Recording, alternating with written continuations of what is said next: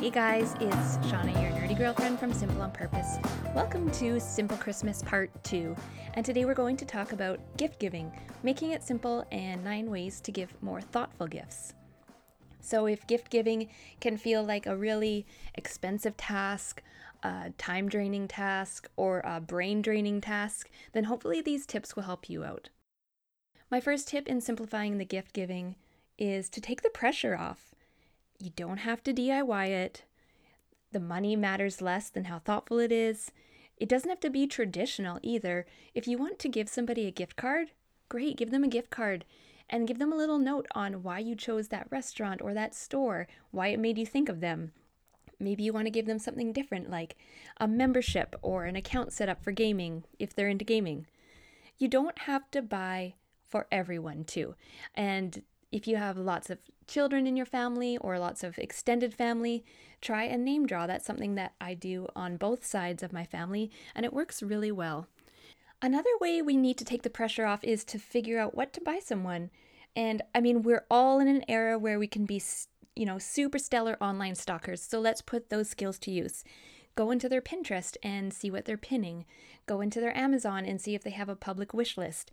Ask their spouse, ask their friend, what are they talking about? What are they interested in? And this leads me to my final tip for simplifying, which is to online stalk them all year round. So if they are dropping hints about something they want to buy themselves, or they send you a screenshot of something they're loving, keep a list for yourself all throughout the year. This is what I do. And yeah, sometimes I lose this list. I forget if I wrote it down in a bullet journal or if it was in my notes app or if I emailed it to myself. So I usually have to check all those 3 things and kind of piece this list back together. But keep a list. This is going to help you when it comes around to November and you're shopping, and you can just pull up this list you've made throughout the year. The next tip is online shopping. Maybe not everybody likes to online shop, but I do. I live in a small town. We can't just go to a mall or a big box store. So I'm just hanging out in my pajamas at the end of the night, scrolling on Indigo. And it's easy, then it just comes in the mail and I can hide it in the basement. Another tip, and I always forget this every Christmas, and then Christmas Eve, I'm just rushing around, is to wrap the presents ahead of time. And I have a mom that I know who had a real pro tip. She buys a different color wrapping paper for each kid, and as she's wrapping it, she just remembers, this one's blue, this one's green, this one's red, and she doesn't have to write their names on it, so they're not gonna sneak a peek in them. Some people put little colored dots on them or hide their name in the wrapping paper. So wrap it as it comes. It's gonna help you out in the long run. And now I want to talk about thoughtful gifts.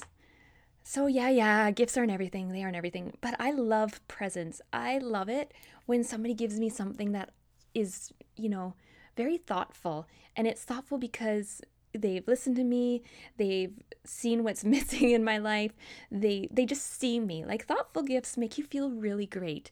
And it doesn't always have to be presents. One of my most thoughtful gifts ever was a letter. A couple years ago for my birthday, Connor wrote me a 4-page double-sided letter, and I still keep it and I still read it. It is one of the best gifts I've ever had. Another gift that I love and is so thoughtful is food. If someone is making food, they are creating love, people, and they are giving that love away. I get really greedy with my time and my resources, and when I make food, the last thing I want to do is give it away. I want to eat it. I want to hoard it because I spent all that time making it. So when someone gives me food, I'm like, you're an angel. Thank you. Another way that you can give a thoughtful gift is to give your time. And this kind of leads into another link I have on this post about 9 ways to give thoughtful gifts, and that is you have a lot of skills that are in your repertoire that you may not even realize can be gifted. So stop by that post. There's a link to another site that gives you 14 ideas on the skills that you have that can be gifted to other people. If you want to kind of move away from buying store-bought and having a material Christmas, then check out this list. It's really great. Another way to give a thoughtful gift is to present it beautifully. And just hear me out. When you get your iPhone and you unbox it, it's like a really special experience. Now imagine if that same iPhone was handed to you loose with some papers in an old ratty shopping bag. The presentation can just elevate a gift. It can make that experience really special to just put it in some nice paper and, just make it a really beautiful experience for them as they're unwrapping it. Or if it's a kid, you can just wrap it in layers of saran wrap and duct tape, and that's a fun experience too. Another way to make thoughtful gifts is to give an experience. I remember bowling with my niece for her birthday and bringing my son and my sister along, or taking a girlfriend out for her birthday for yoga and dinner. There's lots of great experiences we can have together that are more thoughtful than a gift sometimes. DIYing gifts can make them very thoughtful. I know it can feel overwhelming if you are not a DIY person, but that's why you get how thoughtful they are, because it is a lot of skill, a lot of time, a lot of resources that it took someone, and probably lots of trial and error. So if you give a DIY gift, know that you are giving thoughtfulness right there. Another way that I like to give gifts is to make it sentimental. There's been years where we just give each other something we've made, like a crossword puzzle or special photos or written out stories for one another. One of my favorite gifts I've given my husband for his 30th birthday was I collected stories about him from almost everyone in his life, and I put them all in a book with a whole bunch of pictures.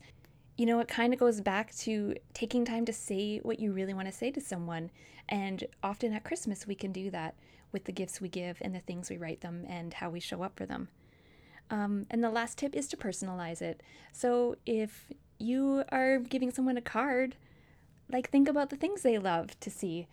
One of my favorite cards I've ever had for Mother's Day has pictures of waffles on it that my son drew, because I just really love waffles, and that felt very personal for me.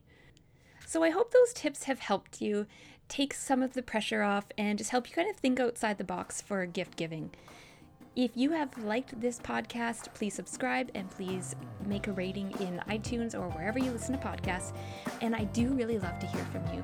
So if you are liking this, find me on Instagram or email me in the newsletter and just drop me a note. I'd love to hear from you. Talk to you later.